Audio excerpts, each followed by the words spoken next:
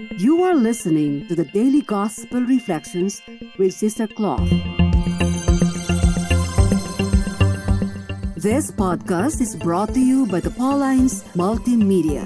It is our mission to bring the Word of God to all peoples through sounds and images, voices, and music. Come and join us as we share with you a thought a day.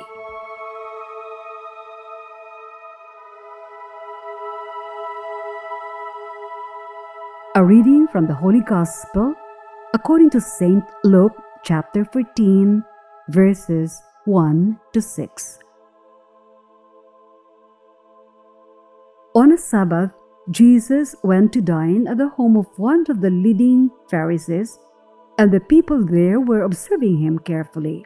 In front of him, there was a man suffering from dropsy. Jesus spoke to the scholars of the law and Pharisees in reply, asking, "Is it lawful to cure on the Sabbath or not?" But they kept silent. So he took the man and, after he had healed him, dismissed him. Then he said to them, "Who among you, if your son or ox falls into a cistern, would not immediately pull him out on the Sabbath day?" But they were unable to answer his question. Peace and love to all. Today's reading gives us the impression that the Pharisees were stalking Jesus to find fault with him. Incidentally, it was on a Sabbath day, and a man had edema. Jesus knew the minds of these Pharisees, so he asked them if it was lawful to cure people on the Sabbath. But St. Luke says they were silent. I like the insight from the Gospel Power where the author says silence is a versatile expression. Depending on the context, it can be positive, negative, or neutral. When one expects you to give a reply and take a stand, silence can signify contempt and non-commitment.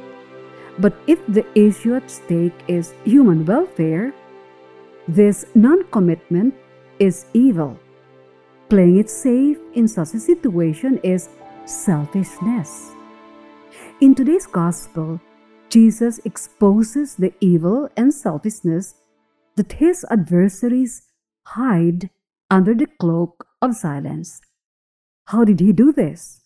By answering his question with an act of healing. Jesus took the man with edema, healed him, and sent him away. Then he said to the Pharisees, "If one of you has a child or an ox that has fallen into a well, will you not immediately pull it out on a Sabbath day?" But they could not reply to this. They just remained silent. The author concludes by saying that God is the God of life and never ceased to give and sustain life, even on the Sabbath. Jesus is the visible image of that God. Lord Jesus, help us discern when to be silent and speak up. Grant that our silence and words may be complete of wisdom, prudence, and charity. Amen. Be with us again tomorrow as we share with you a thought a day. Meanwhile, you can follow us and listen to other Apple and Google podcasts on Spotify, produced by Paulines Multimedia. Have a good day.